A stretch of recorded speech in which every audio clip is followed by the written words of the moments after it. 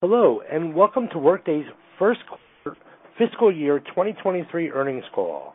At this time, all participants are in listen-only mode. We will conduct a question-and-answer session towards the end of the call. During the Q&A, please limit yourself to one question.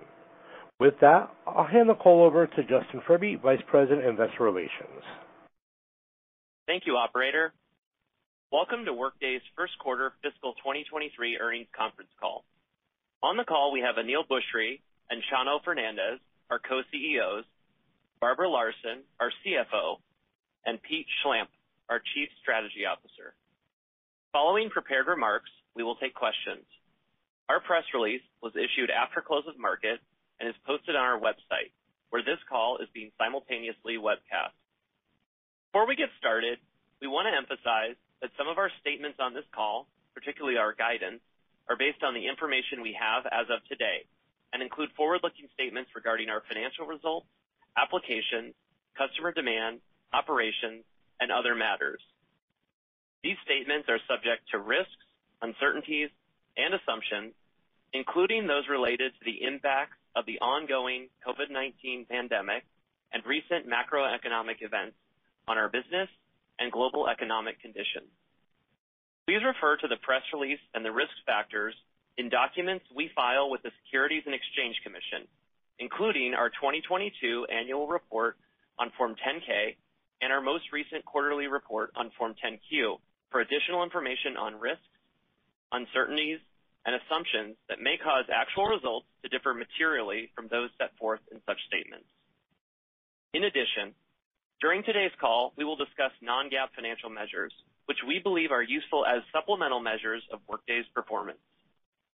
These non-GAAP measures should be considered in addition to and not as a substitute for or in isolation from GAAP results. You can find additional disclosures regarding these non-GAAP measures, including reconciliations with comparable GAAP results, in our earnings press release, in our investor presentation, and on the investor relations page of our website. The webcast replay of this call will be available for the next 90 days on our company website under the Investor Relations link. Starting with this quarter and going forward, we will be posting a quarterly investor presentation on our Investor Relations website following each quarter's call. Also, the customers page of our website includes a list of selected customers and is updated monthly. Our second quarter fiscal 2023 quiet period begins on July 16th, 2022.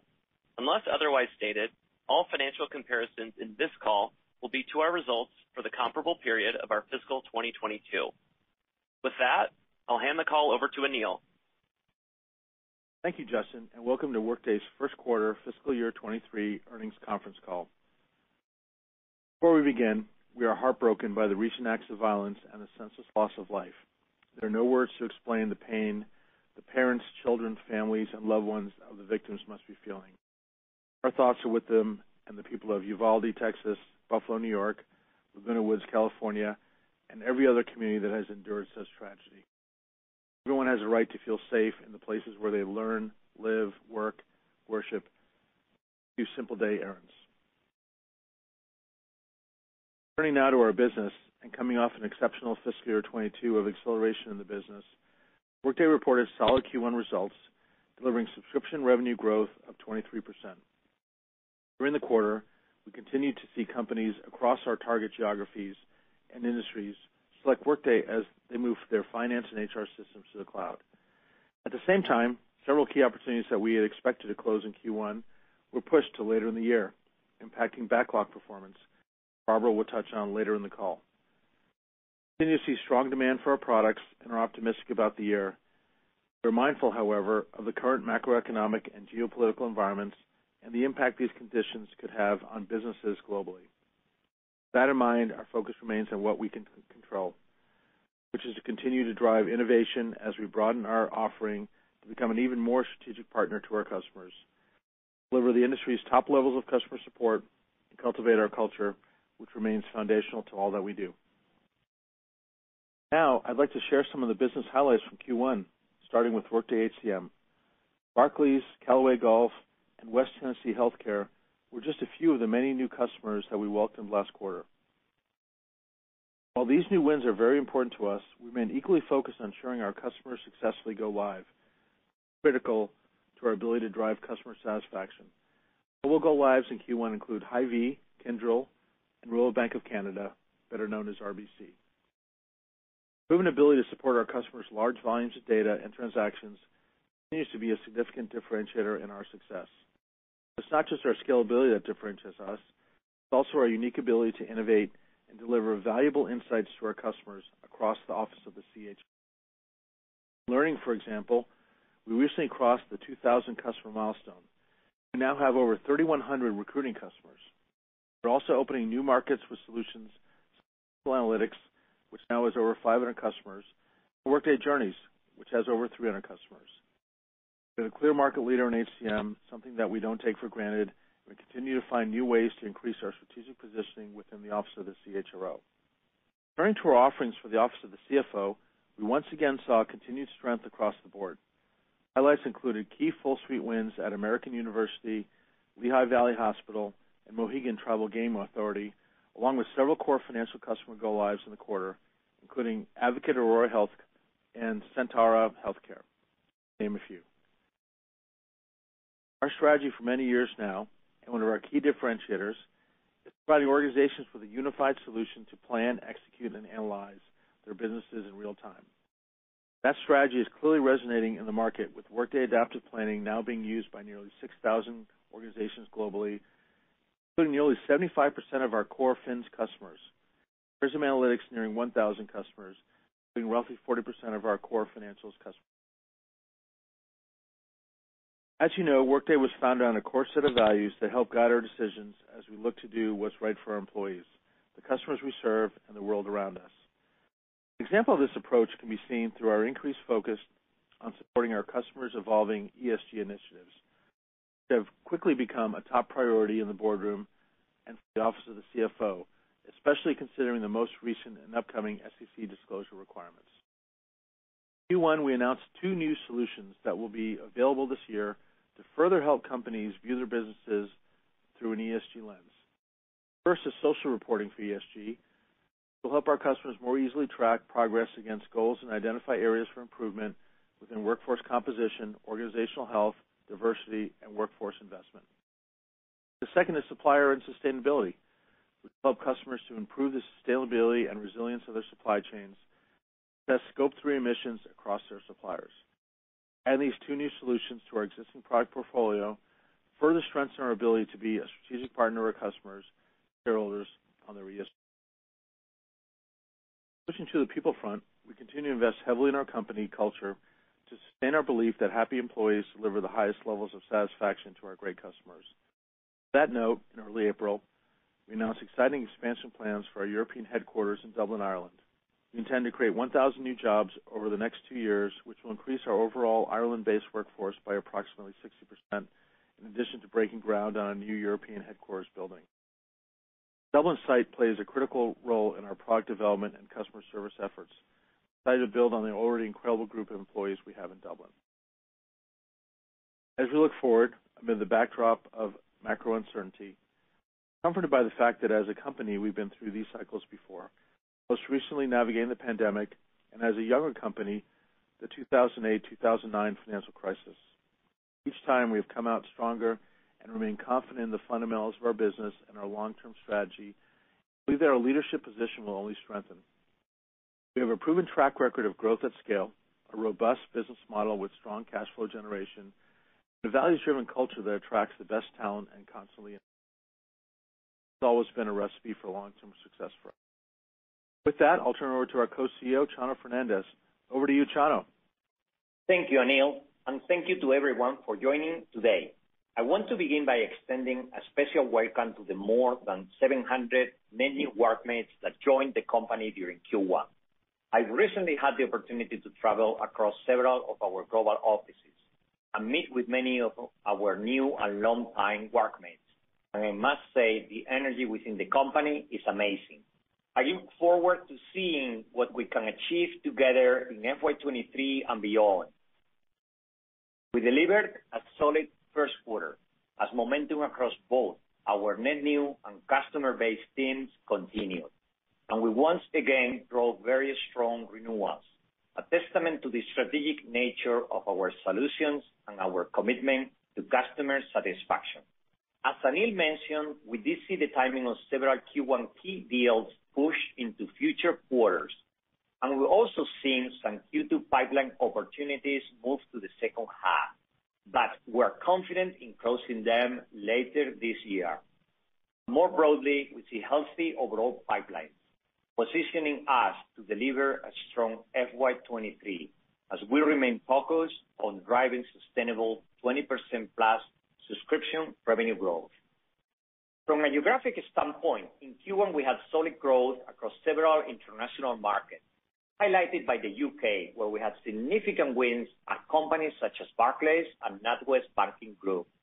In France, where Peakon drove strategic lands at Accor and Orange SA, and in the Nordics and Netherlands, where we increased our footprint with companies such as Booking.com and Scandic Hotels. In the U.S., we saw strength across multiple areas, including the medium enterprise, where our broad portfolio of solutions across the CHRO and CFO is driving our success. In the large enterprise, in addition to some of the new core HR and financial management wins, we expanded our strategic footprint with several of our existing customers, such as Voya, Advance Auto Parts, and one of the world's largest technology companies. Our customer-based motion continues to drive strong momentum, and we're very excited by the growth we see ahead. Industry is another area of significant opportunity, including emerging industries like the U.S. federal government, as well as established ones such as healthcare, where we're the market-leading provider for both cloud-based HCM and financial solutions. Some of our most strategic transactions and go-lives in Q1 came out of our healthcare team, including wins at Lehigh Valley Hospital, Health Research Inc., and West Tennessee Healthcare, as well as Fins go-lives at Advocate Aurora Health and Centara Healthcare. And there is clear momentum looking forward as our significant base of reference customers, along with our targeted product investments in areas like supply chain, are clearly paying off. Another key growth opportunity is across our partner ecosystem, which from day one has been critical to our customers' success. Not only do our partners help ensure successful deployment, but through the extensibility of our platform, they're also accelerating our product roadmap. A great example is partner Huron Consulting, who leverage the industry expertise and operational supply chain knowledge to develop a demand planning solution on Workday Adaptive Planning, purpose-built for the healthcare industry. Using this solution, Dayton Children's Hospital is able to make data-driven decisions and ensure critical supplies, resources, and space are available when patients need care most. This is just one of several areas of innovation we've seen from our ecosystem. Over the course of Q1, we deepened our partnerships with multiple systems integrators like Accenture, Deloitte, and PwC to not only launch new partner-built solutions, but to align our co-innovation plans to scale and accelerate over the coming quarters. Helping us drive this effort and our overall ecosystem strategy is our new Chief Partner Officer, Sam Alcaraz, who brings more than 2 decades of experience to the role and who will report directly to me. Welcome, Sam. In closing, we enter Q2 with healthy pipelines and a positioning across the offices of the CHRO and CFO that is as strategic as ever. We remain squarely focused on executing against our growth opportunities and in laying the foundation to support the durable 20% plus subscription revenue growth on our path to $10 billion in revenue. With that, I will turn it over to our CFO, Barbara Larson. Over to you, Barbara. Thanks, Chano, and good afternoon, everyone. As Anil and Chano mentioned, we had a solid start to the year as organizations across the globe continue to choose Workday as their strategic partner in driving their finance and HR digital transformations.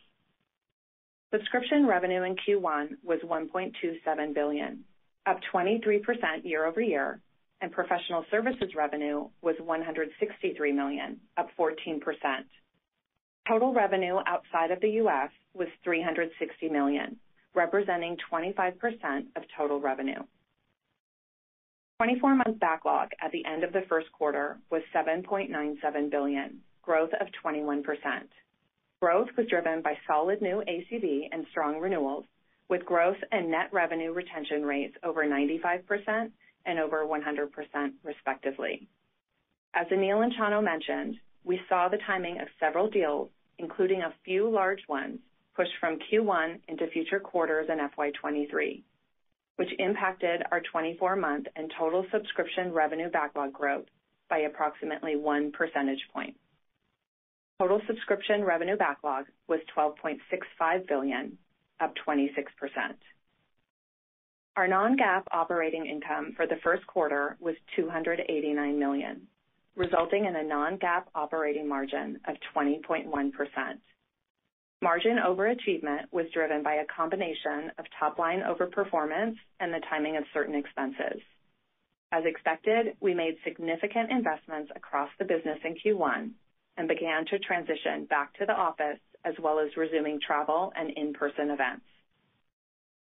We had a strong start to the year for cash flow, with Q1 operating cash flow of $440 million. During the quarter, we raised $3 billion in cash through a public debt offering at attractive fixed interest rates, enabling us to repay existing debt while also providing additional flexibility as we plan for the future. We prepaid our $694 million floating rate term loan in April and intend to pay the principal balance of our $1.15 billion convertible debt in cash when it comes due in October. When this occurs, our non-GAAP diluted share count will decrease by roughly 8 million shares. Due to the late Q3 timing, this share reduction will not be fully reflected in our non-GAAP weighted average share count until Q4. Our largest investments continue to be in our people and attracting top talent to Workday. During the quarter, we successfully added and integrated over 700 net new employees, ending Q1 with more than 15,900 employees. The strong hiring is a testament to our culture, our global brand, and the significant growth opportunity that we have ahead. Overall, we are pleased with the solid company-wide execution in Q1 and remain focused on leveraging our leadership position to drive sustainable 20% plus subscription revenue growth on our path to $10 billion in revenue. Turning now to guidance, which reflects continued momentum across our business while also taking into account a more back-end weighted year than we originally anticipated. We are raising our guidance for FY23 subscription revenue to be in the range of $5.537 billion to $5.557 billion, representing 22% year-over-year growth. We expect our Q2 subscription revenue to be $1.353 billion to $1.355 billion, 22% year-over-year growth, with sequential growth in Q3 of approximately 4.5%. We still expect professional services revenue to be $650 million in FY23 as we continue our tight alignment with our growing partner ecosystem to help ensure our customers have successful implementations that support the highest levels of customer satisfaction and business value. For Q2, we expect professional services revenue of $164 million. We expect the 24-month backlog to grow approximately 20% year-over-year in Q2 of FY23. We continue to expect FY23 non-GAAP operating margins of 18.5%. For Q2, we expect non-GAAP operating margins of 17.5%, which reflects typical seasonality as a result of our annual employee compensation cycle, which took effect at the beginning of Q2. Investing for long-term growth remains our priority, and we'll continuously evaluate growth margin trade-offs. But we have confidence in the strength of our business model and in achieving 25% non-GAAP operating margins at $10 billion in revenue. The GAAP margins for the second quarter and the full year are expected to be approximately 22 and 24 percentage points lower, respectively, than the non-GAAP margins. The FY23 non-GAAP tax rate remains at 19%. As a result of our recent debt IPO, we are lowering our FY23 guidance for operating cash flows to $1.61 billion, which takes into account approximately $55 million of cash interest payments associated with the debt. We continue to expect capital expenditures of $475 million this year to support our customer growth and continued business expansion. And finally, I'll close by thanking our amazing employees, customers, and partners for their continued support and hard work. With that, I'll turn it over to the operator to begin Q&A. Thank you. We'll now be conducting a question and answer session. If you'd like to be placed in the question queue, please press star one on your telephone keypad. A confirmation tone will indicate your line is in the question queue. You may press star two if you'd like to remove your question from the queue. For participants using speaker equipment, it may be necessary to pick up your handset before pressing the star keys. Our first question today is coming from Mark Murphy from JP Morgan. Your line is now live.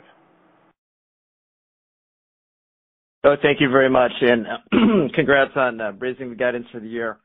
I'm curious if there were any common characteristics across the opportunities that slipped, for instance, by geo or by vertical. And just at a higher level, how much of a spread do you see in terms of your customers' business confidence or their willingness to invest or the pipeline build, if you were to compare and contrast that in North America versus Europe today?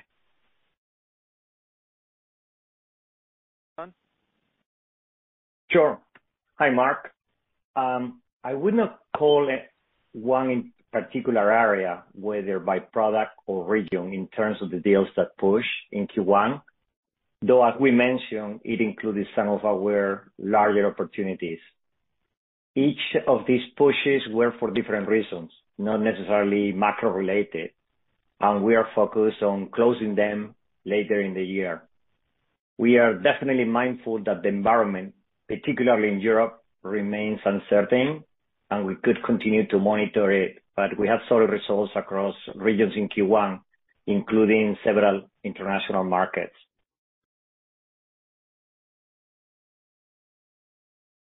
Thank you. Next question today is coming from Kash Rangan from Goldman Sachs. Your line is now live. Thank you so much for the clarity, Aneel and Chano. Aneel, question for you. What are the tactics that you're pursuing to weather through this potential, people call it downturn, maybe you call it something different, whether it's GTM, product investments, hiring? How are the tactics changing? And I guess a question for Chano on the deals front. What are you hearing from customers as to what they're looking for in order to get clarity so they could go forward and close these deals with Workday? Thank you so much once again. Well, in terms of tactics, pipeline is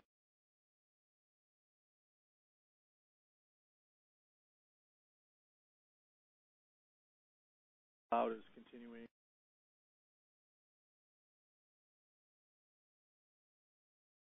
We're being smart about the way we hire and probably helping customers with ways to continue their think through value proposition, maybe in a way that we hadn't had to do. Every downturn, you got to think through the value proposition in terms of payback, and it's probably more important now, and so we're just dusting off that playbook. I don't know, anything you want to add there?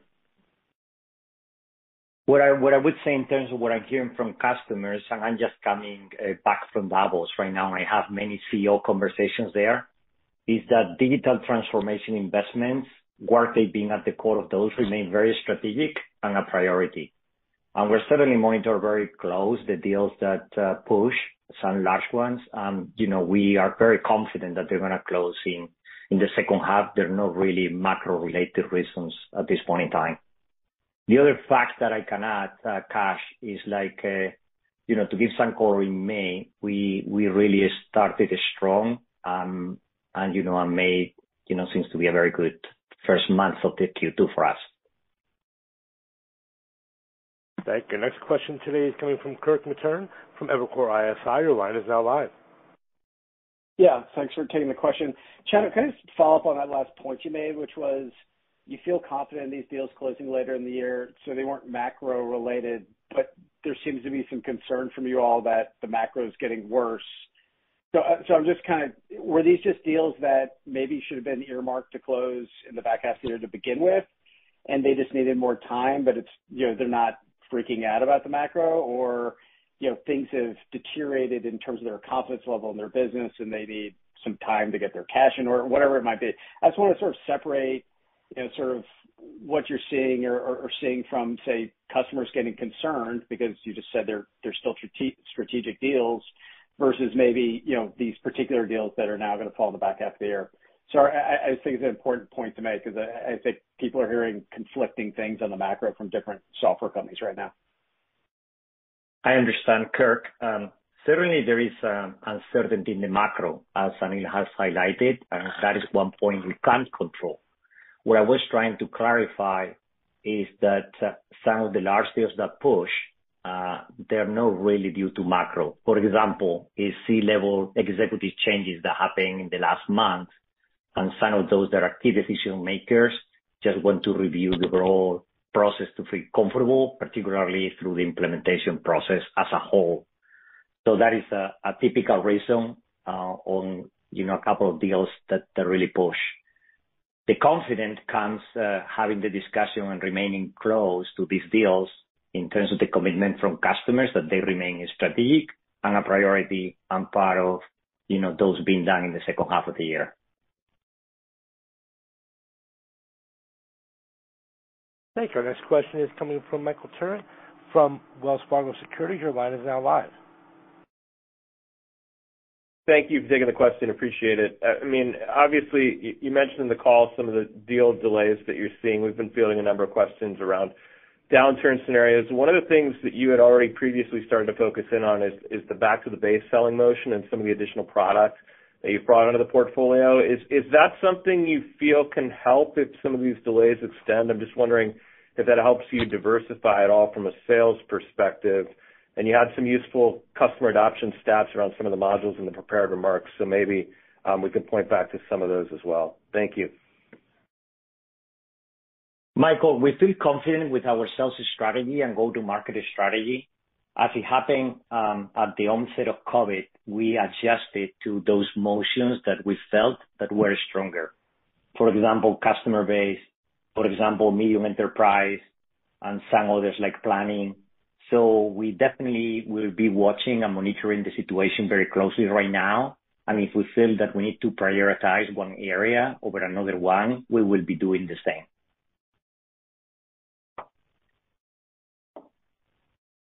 Thank you. Our next question is coming from Brad Zelnick from Deutsche Bank. Your line is now live. Great. Thank you so much, and apologize if there's background noise. I'm just here in an airport. But following on the last question, as we think about that white space opportunity in the install base and the degree to which, having done such a great job selling into the base the last couple of years, just wondering, to what extent it might actually create a challenge if the backdrop is to deteriorate, thinking that there's perhaps a limit to just how much product the customer base can absorb. Is there any reason that we shouldn't think that with additional product that you guys keep innovating and in some cases acquiring, that there's opportunity or limits perhaps even in the ability to sell back into the base? I would say from a product perspective, still in the early days of going back to the base, and a lot of our earlier customers are just running one or two modules, so there's no, I don't really see any constraint on the market size opportunity. Chano, if you want to add anything to that. I agree with what you said, Anil. I think our solutions are incredibly important in enabling our customers to approach their business with agility and adaptability. And I believe that as far as we're bringing value and they're seeing that value because they remain very happy, we have a huge opportunity in our customer base that we even quantified on our last analyst day. And it just increased because there's so much innovation that has coming through. Thank you. Our next question is coming from Brad Sills from Bank of America. Your line is now live. Oh, great. Thanks, guys, for taking my question. Wanted to ask about planning. It's an area that we keep hearing from the channel standing out as relatively strong. You've called it out now for a couple of quarters. If you could help us understand, what's going on there. Is this just progress that you've made recently with integrating, planning to core fins? What's behind the strength in planning? Thank you. I would say at a product level, the product does continue to get better, and it now works across multiple use cases, not just financial planning, but workforce planning. And I do think the pandemic and maybe this macro environment are causing companies to think a lot more about planning and replanning in almost a mode of continuous planning, and that puts a lot of pressure on the legacy tools. And I think our products are really well suited for this environment of changing a plan every few months, maybe even sooner, to reflect what's a pretty dynamic business environment out there. Thank you. Our next question is coming from Alex Zukin from Wolfe Research. Your line is now live. Hey, guys. Thanks for taking the question. So I want to maybe just disentangle a little bit. First, on the push deals, how many of those were kind of HCM versus financials? And then within the commentary about the deals in the quarter that pushed versus the pipeline commentary of maybe things taking longer, is the pipeline commentary more geared towards what you're seeing or hearing out of the macro, and have you recalibrated, your kind of thoughts around the year based on that? Chano? Yes. Hi, Alex. We commented, or I said that we didn't see any particular difference in terms of product or region in terms of the deals that push in Q1. All we said is that there were a couple of large opportunities. What we said in terms of the pipeline is some pipeline from Q2 moved as well to the second half of the year, but that we still see a strong pipeline and good momentum, and we've been creating a good pace that give us confidence to deliver on the goals that we do have for FY23. Thank you. Our next question is coming from Keith Weiss from Morgan Stanley. Your line is now live. Excellent. Thank you guys for taking the question. Maybe taking sort of the other side of the income statement and talking a little bit about margins. I think operating margins in Q1 were definitely a highlight, exceeded expectations. Can you talk to us, for Barbara, can you talk to us a little bit about what enabled those better margins in Q1? The full year guide doesn't really move. Why not? Why not sort of push more operating margins through into the full year guide? And then maybe you could help us just basically understand your guys' stance and how you're going to approach this year, given the macro backdrop. As you can hear, we're all very nervous about the economy. We're all very nervous about the durability of growth. How nimble can you guys be with that OpEx line to protect those operating margins and protect that free cash flow throughout this year if we do get into a more difficult macro climate? Thanks for the question, Keith. From a margin perspective in Q1, the overperformance we saw there was really around the timing of certain expenses and those pushing out to later in the year, which is why you see us holding our full year guide. It's still really early in the year. And then in terms of levers, hiring is always going to be a lever for us. We continue to hire, but we're continuing to monitor the environment around us. We're remaining confident in terms of the long-term opportunity we have ahead of us, and that these type of environments could provide us with an opportunity to really leverage our brand, our strategic positioning, and our model. Thank you. Our next question is coming from Scott Berg from Needham & Company. Your line is now live. Hi, everyone. Thanks for taking my questions. I guess, given the environment that you're seeing right now and some of the deals that are moving around for whatever the reasons are, have you changed your strategy around investing on the go-to-market side this year? Is there anything there to maybe tilt your hand one way or the other on a positive or a maybe less positive framework? Chano? Thank you, Scott. Yeah. Thank you, Scott, for your question. As we said, we remain very confident on the long-term opportunity. We are certainly going to be cautiously monitoring the environment.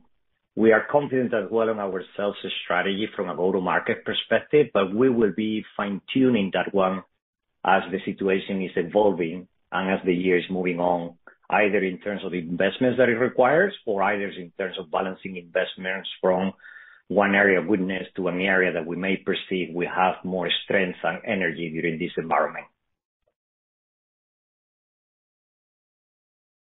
Thank you. Our next question is coming from Raimo Lenschow from Barclays. Your line is now live. Thank you, and I'm looking forward to a modern HR system eventually. The question, Chano, on if the commentary is it's not macro related, then you kind of had a kind of odd quarter in terms of sales execution because it looks like you got very unlucky in terms of how the different deals came together. Is there anything you're learning from when you did the root cause analysis? You're learning from what happened this quarter, and does it kind of also maybe trigger for you like an approach to go kind of break down deals into smaller sizes, get it more sold by product, etc. Many things. Great question, Raimo, and thank you for becoming a customer. Thank you for the partnership. Right.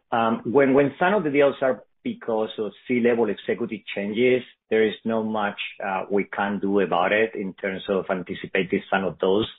We certainly are here to partner with our customers on a long-term basis, and we want to ensure that they have the confidence, the new executives, in terms of the overall implementations and deployment plans.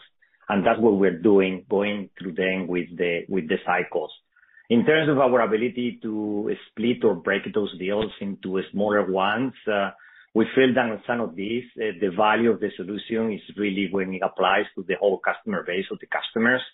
So clearly, our medium enterprise motion is thriving, Raimo, and that is giving much more stability to having, smaller deal components that will, a better outcome overall in terms of, the business out there.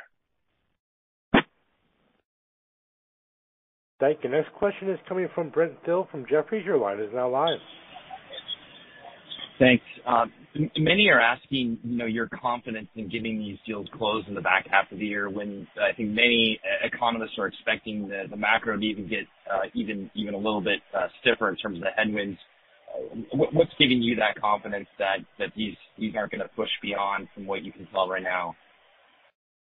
No, this is not our first rodeo through a downturn. And go back to Dave and I weathered a lot of storms at PeopleSoft. Chano's weathered a lot of storms. As long as you have the right value proposition, we weathered the storm in 08-09, which is about the worst economic environment I've ever seen. And while demand was somewhat suppressed during the first period of COVID, we weathered that storm too.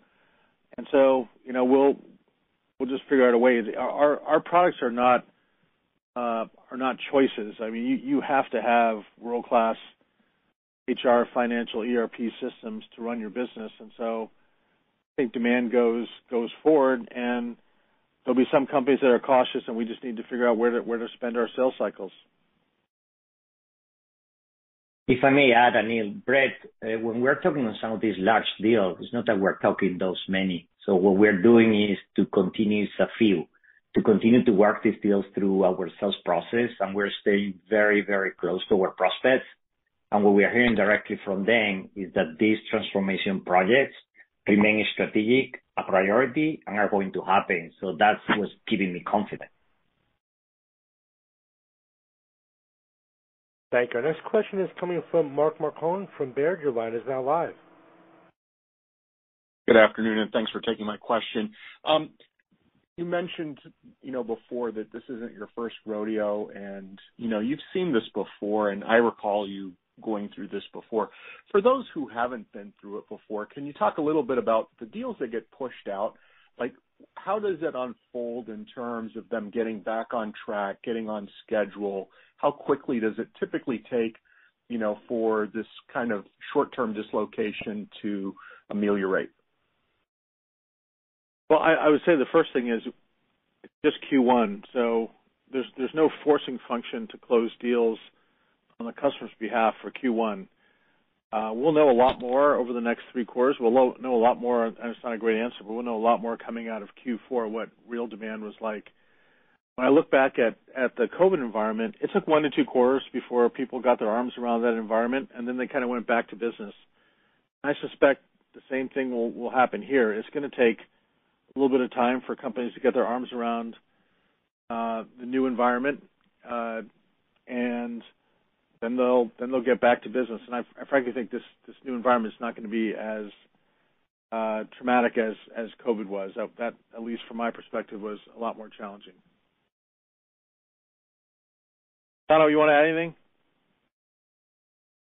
That's fine. Thank you. We have time for 2 more questions. Our next question is coming from Mark Moerdler from Bernstein Research. Your line is now live. Thank you very much. I appreciate you making some time for my question. I'd like to ask on other macro issues. Specifically, are you seeing any impact or is there any effect on the results, reported results from FX? Are you seeing any issues either in pressure on salaries or ability to hire due to inflation pressure in the U.S.? Thank you. I'll take that one, Mark. In terms of FX, we actively hedge our balance sheet, subscription revenue, as well as certain expenses. In Q1, there was some impact due to FX, but it wasn't material given our hedging program. And then on the inflation perspective in terms of cost, it definitely continues to be a very competitive market for talent. But based on our strong hiring over the last couple of quarters, we feel really good about our ability to attract and retain talent globally. Yeah, I would actually be stronger on the second part, which is the funding environment for startups, early-stage companies. If you're watching that market, has really dried up. And there's always a return to quality and stability during these environments. We have this boomerang program where we're actually recruiting people who might have left in the last couple of years and gone to a startup. Now that startup doesn't look so good, and we've been pretty successful getting people actually back to the company. Thank you. Our final question today is coming from Matt Pfau from William Blair. Your line is now live. Hey, great. To follow up on that commentary around the startups and the funding environment drying up, how are you feeling about potentially making some acquisitions with valuations coming in? There's specifically been a lot of funding over the past 2 years in the HR software space. Anything that's interesting out there for you to plug into your platform? Thanks. There are a lot of things that are interesting, but I can't really talk about our M&A strategy in detail other than say that we're always going to be looking for companies that have a great product, a great team, cutting-edge technology. But we're not looking for those, massive transformational acquisitions that bet the ranch. That's not who we are. So when we look at the last couple of years, whether it's Venly or Peakon or Adaptive, to the extent we can find those kinds of situations, or Scout, we will continue to pursue those. And maybe in this environment they're more cost-effective acquisitions. But we're not looking at some of the bigger ones that have really dropped in price. Thank you. We've reached the end of our question and answer session. And ladies and gentlemen, that does conclude today's teleconference. You may disconnect your line at this time and have a wonderful day. We thank you for your participation today.